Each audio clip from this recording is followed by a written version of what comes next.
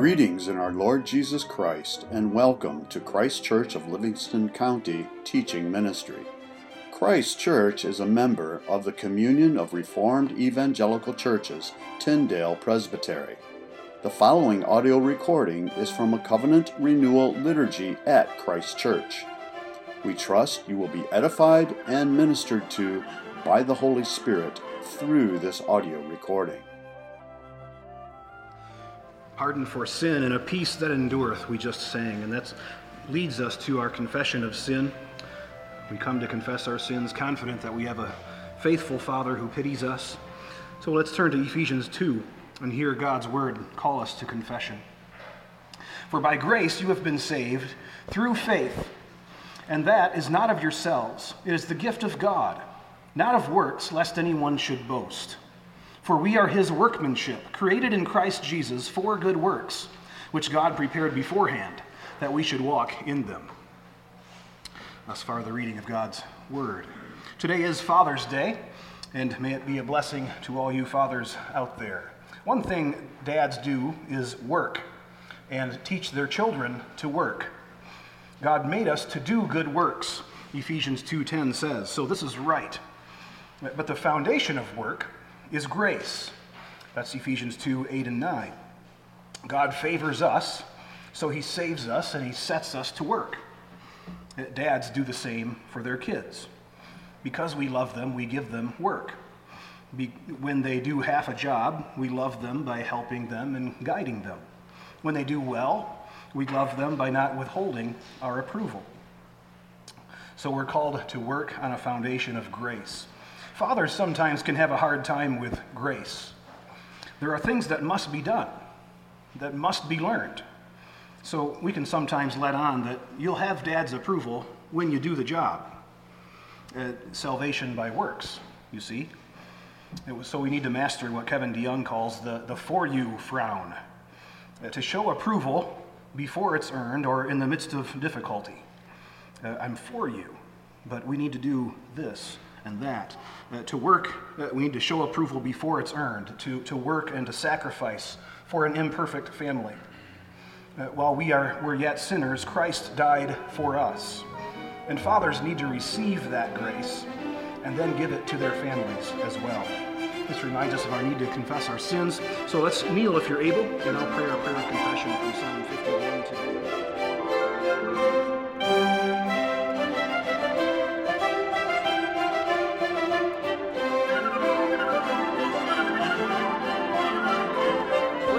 Chapter 4 is our sermon text, just 4 verses, beginning at verse 14 to 17.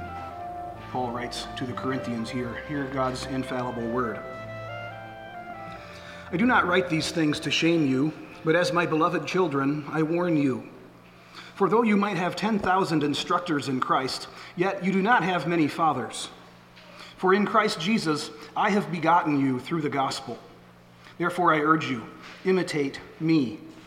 For this reason I have sent Timothy to you, who is my beloved and faithful son in the Lord, who will remind you of my ways in Christ, as I teach everywhere, in every church. The grass withers, the flower fades, but this word of God stands forever. And God's people said, Amen. Well, as with Mother's Day this year, I'm also doing a Father's Day message. And it's the same kind of format as you maybe saw in the email. The idea here is to take a look at one of Paul's letters where he uses this metaphor of mother and father to describe his relationship to the church. It's quite fascinating how he does this. And also, it's been a bit disorienting for me. I don't know if it will be for you. The pace at which we've been going through Samuel. We've been covering, an average of 20 to 40 verses every sermon, and now we have 4. So we're going to slow way down. There's 4 points in 4 verses here. So watch out for that kind of pacing to take place today. So the idea here today is that earthly fathers reflect the image of God. And we'll see how that works in God's work in the church. So fathers, and the 4 points here, fathers beget, fathers admonish, fathers model, and fathers build. And each of those will come from the 4 verses we have before us. First of all, fathers beget, and we see this in verse 15. Paul says, I have begotten you through the gospel. He uses that word begotten because as he's saying, I'm your father, not just a teacher, but I'm a father to you.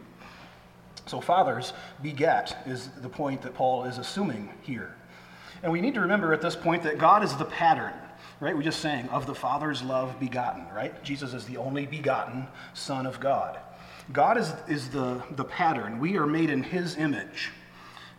It's not that the Bible was written by men on their own, thinking up what God must be like, and they thought of using the illustration of Father. No, God is the foundational reality.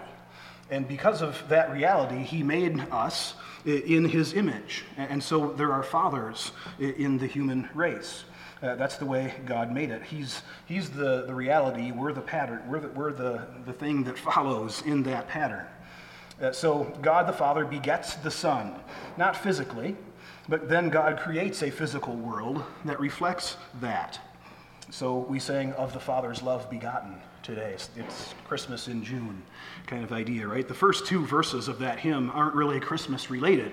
They speak of the whole creation being begotten by God. It's a lovely wording that is in that hymn.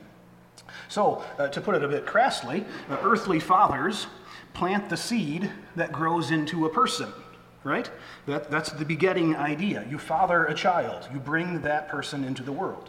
So the point there is that fathers are a source, right? A source. They're a source of wisdom, they're a source of experience, they're the source of life itself. Fathers beget. And Paul uses this example here in verse 14 and 15. And spiritually, we may lead someone to belief in Christ. And then you're a spiritual father of sorts. You've brought that person into new life, in a sense. Paul claims that with the Corinthians here. I begat you. That's the literal word he uses, begotten. And the Greek word comes from Genesis. You've been given new birth. Now we know that this is all in a secondary sense, right? It's really God himself who regenerates the heart. It's only he who gives life. And yet Paul uses himself as an analogy to that. He doesn't back away and qualify and say, well, it's really God who did it. He's claiming some apostolic authority here. He did plant the church in Corinth. He brought many of these people to faith. And so he's claiming that. So, yes, this is all in a secondary sense. All fathers sitting here today were begotten themselves. It's not just that we're the source. That's why I said we're a source, right? Lowercase s. God is the only being with no other source. And that's why he's the ultimate father. God the Father. So that's the first point today. Fathers beget.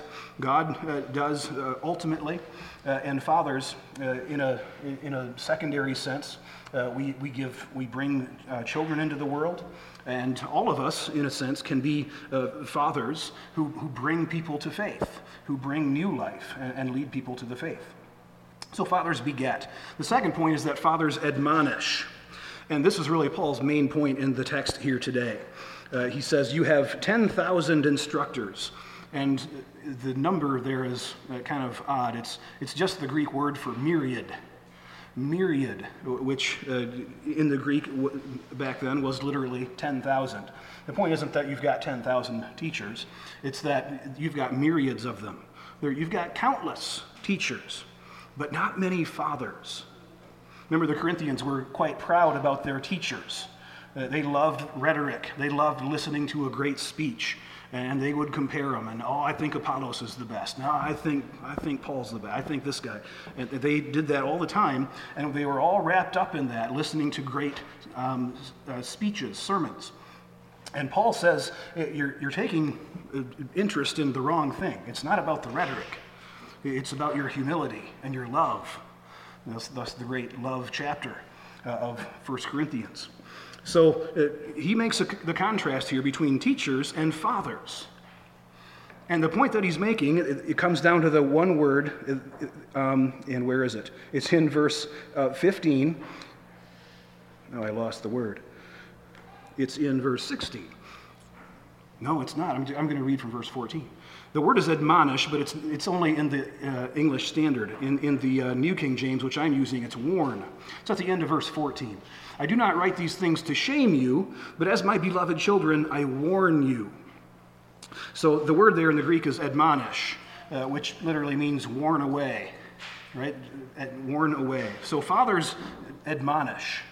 That's what part of what fathers do inherently. Teachers don't admonish. Teachers convey information. But a father will warn away, will urge, exhort, admonish, warn. And fathers do this. They rebuke with authority, right? Because dad knows their children. So that's the difference between a father and a teacher. And Paul's saying, I'm your father. I know you're all wrapped up in all these teachers, but there's something more fundamental between you and me. And then Paul goes on to warn and to admonish. This is what Hebrews 12 was all about, right?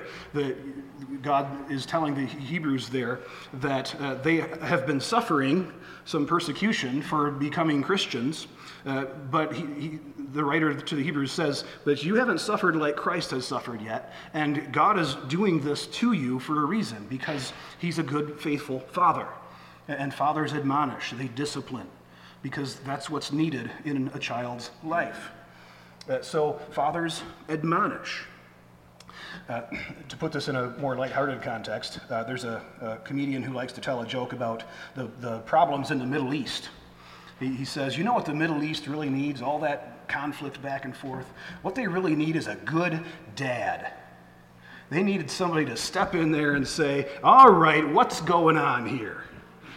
I don't care who started it, knock it off.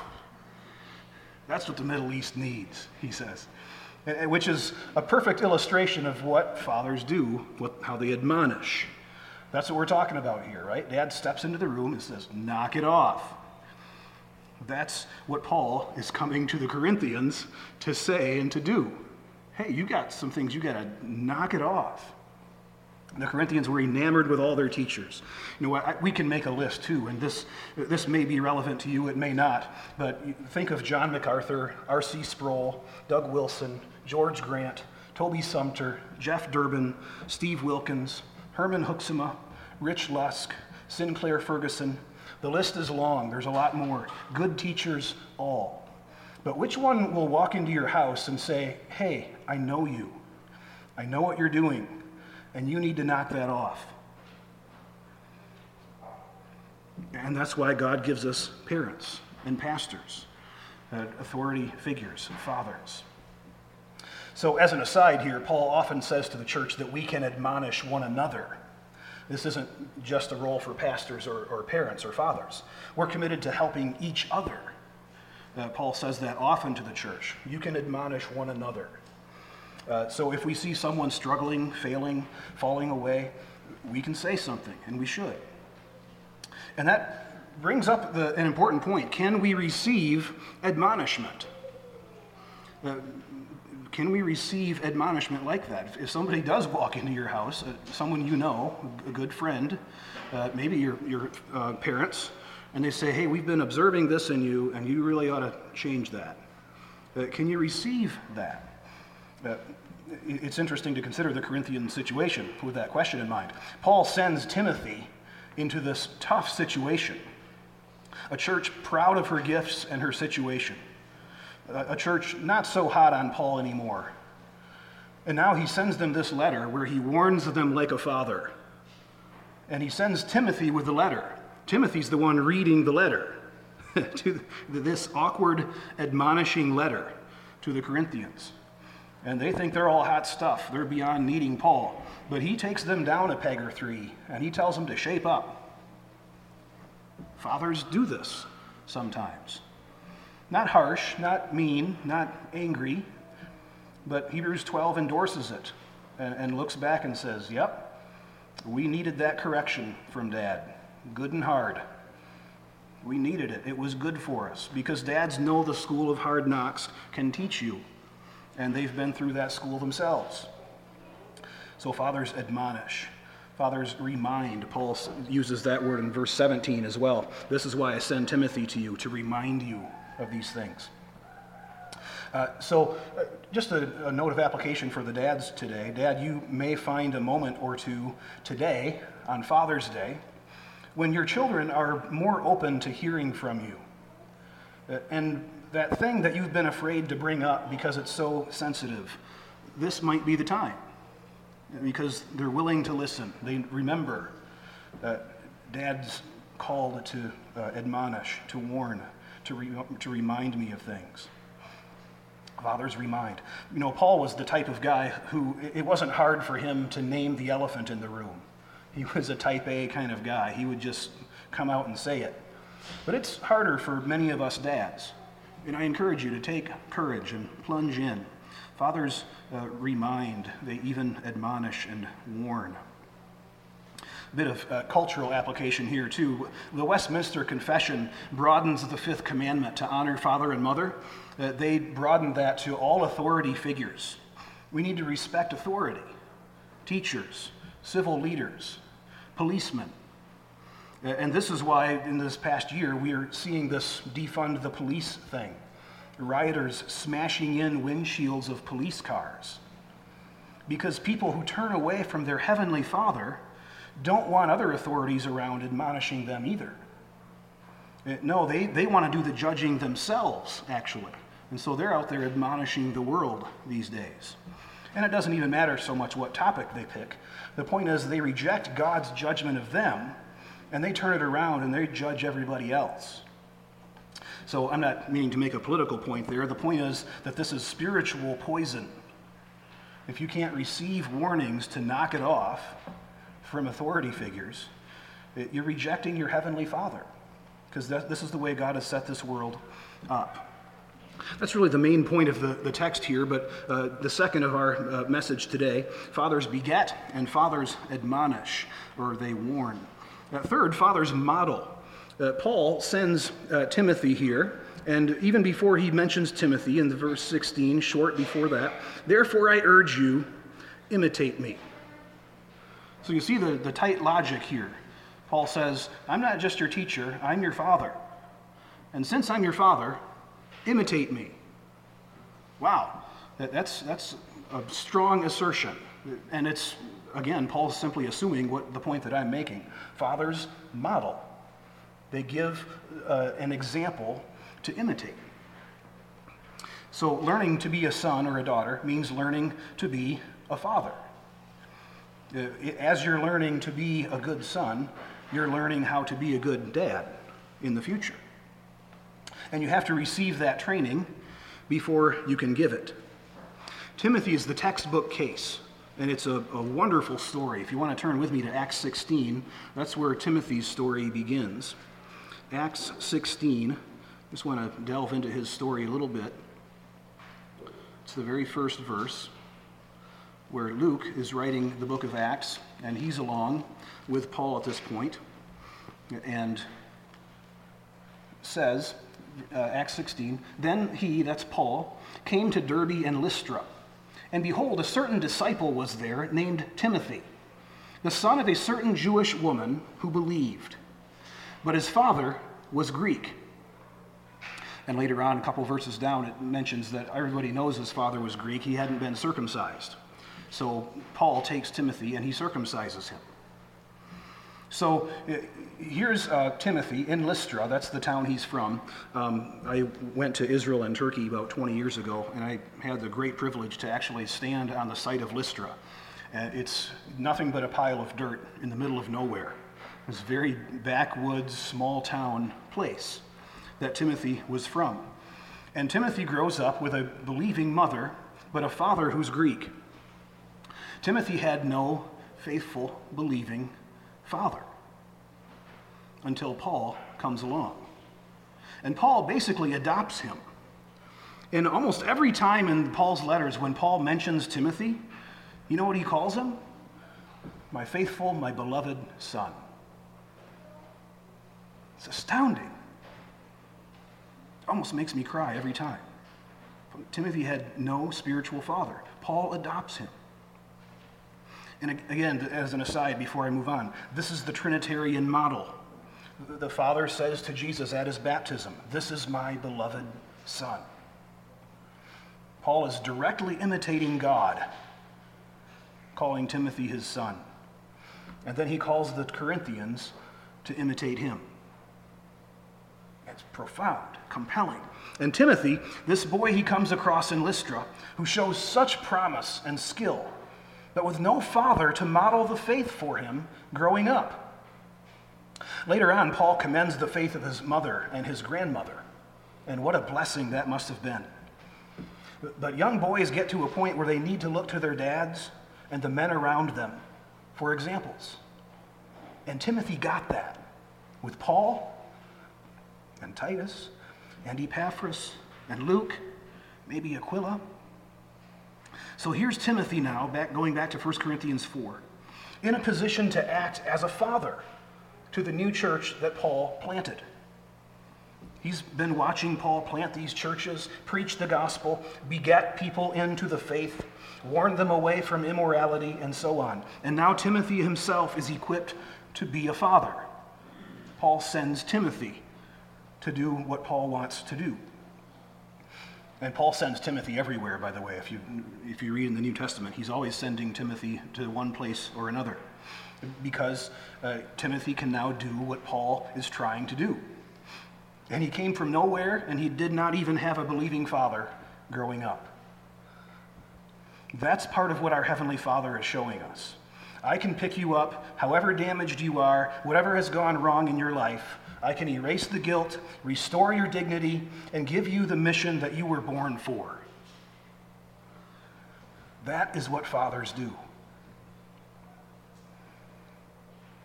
Fathers model. And so Paul has raised Timothy to be a father. He sends him to Corinth now to warn, to remind, to instruct. So fathers beget, fathers admonish, fathers model, and the last point goes back to the first point, really. Fathers build. Quick last point here, and then we're done. Begetting leads to building, is the point that I would make. Dads like to build and fix lots of things, right? Dads build careers, houses, trucks, trains, cars, buildings. And that's all great. God wired us to do that. Take dominion, figure stuff out, solve the problem, fix the drain, whatever it is. But the most important things that dads build is people. Dads build their own children, raised up to be like their Heavenly Father. God the Father not only gives us life, he sustains that life. He sacrifices to redeem and restore and build our lives. And when Peter confesses that Jesus is the Christ, Jesus commends Peter, and he says, "On this rock I will build my church." Jesus begets the church at the cross, right? He founds us, he restores, redeems us as his people, and then he builds that church over time. 1 Peter 2 speaks of us as living stones who are being built up as a spiritual house. Fathers build. So just as our Heavenly Father has had mercy on us, forgiven us our sin, he's also building us. We're in the midst of the grand building project that is not yet over. So that's important for us. And the point of application I'll just make in passing is that too many dads today beget, but then they don't build up their children. And we have an epidemic of fatherlessness in our society that's leading to all the symptoms that we see in the news these days. Fathers build. So that's the message today. Substitute God for Father in the outline, and you have the same kind of message. God begets. God set up the world in this way. He's given us all life. God admonishes. We have his word on how to live. We often break it, and we need reminders to knock it off. Right? God admonishes. God models. God gave us Jesus, an incarnate example of himself. Isaiah 9 calls Jesus our everlasting Father. So God equips us to build. And that takes sacrifice. He clears away the rubble of our guilt. He lays a clean foundation on Christ, and he's building his church on it. And we're called to build a life of holiness and productivity in our callings. So earthly fathers reflect the image of God and the work of Christ. In the name of the Father, the Son, and the Holy Spirit. Amen. Thank you, Heavenly Father, for giving us your word, for reminding us, even warning us and rebuking us when we need it. Thank you that you've given us faithful examples, faithful fathers sitting all around us. We ask that you would guard and protect them, give them wisdom as they seek to lead in their families. Thank you for giving us your word, giving us your spirit, giving us the good counsel of other faithful believers in your church, in our lives, so that we can indeed follow you in spirit and in truth. We pray, Lord, that you would help us to build lives, families correctly, according to your design. Help us to be examples that others can follow. Help us to look to your Son, Jesus, who has given us the greatest example and borne the greatest price and sacrifice to produce the most. Lord, thank you for that great gift. We ask that as we continue in worship, that our eyes would be fixed on Jesus, the author, the perfecter of our faith. And so we pray as he taught us to pray.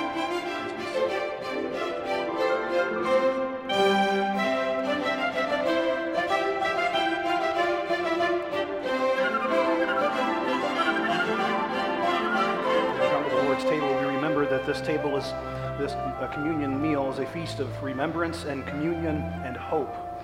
It's a past, present, and future thing.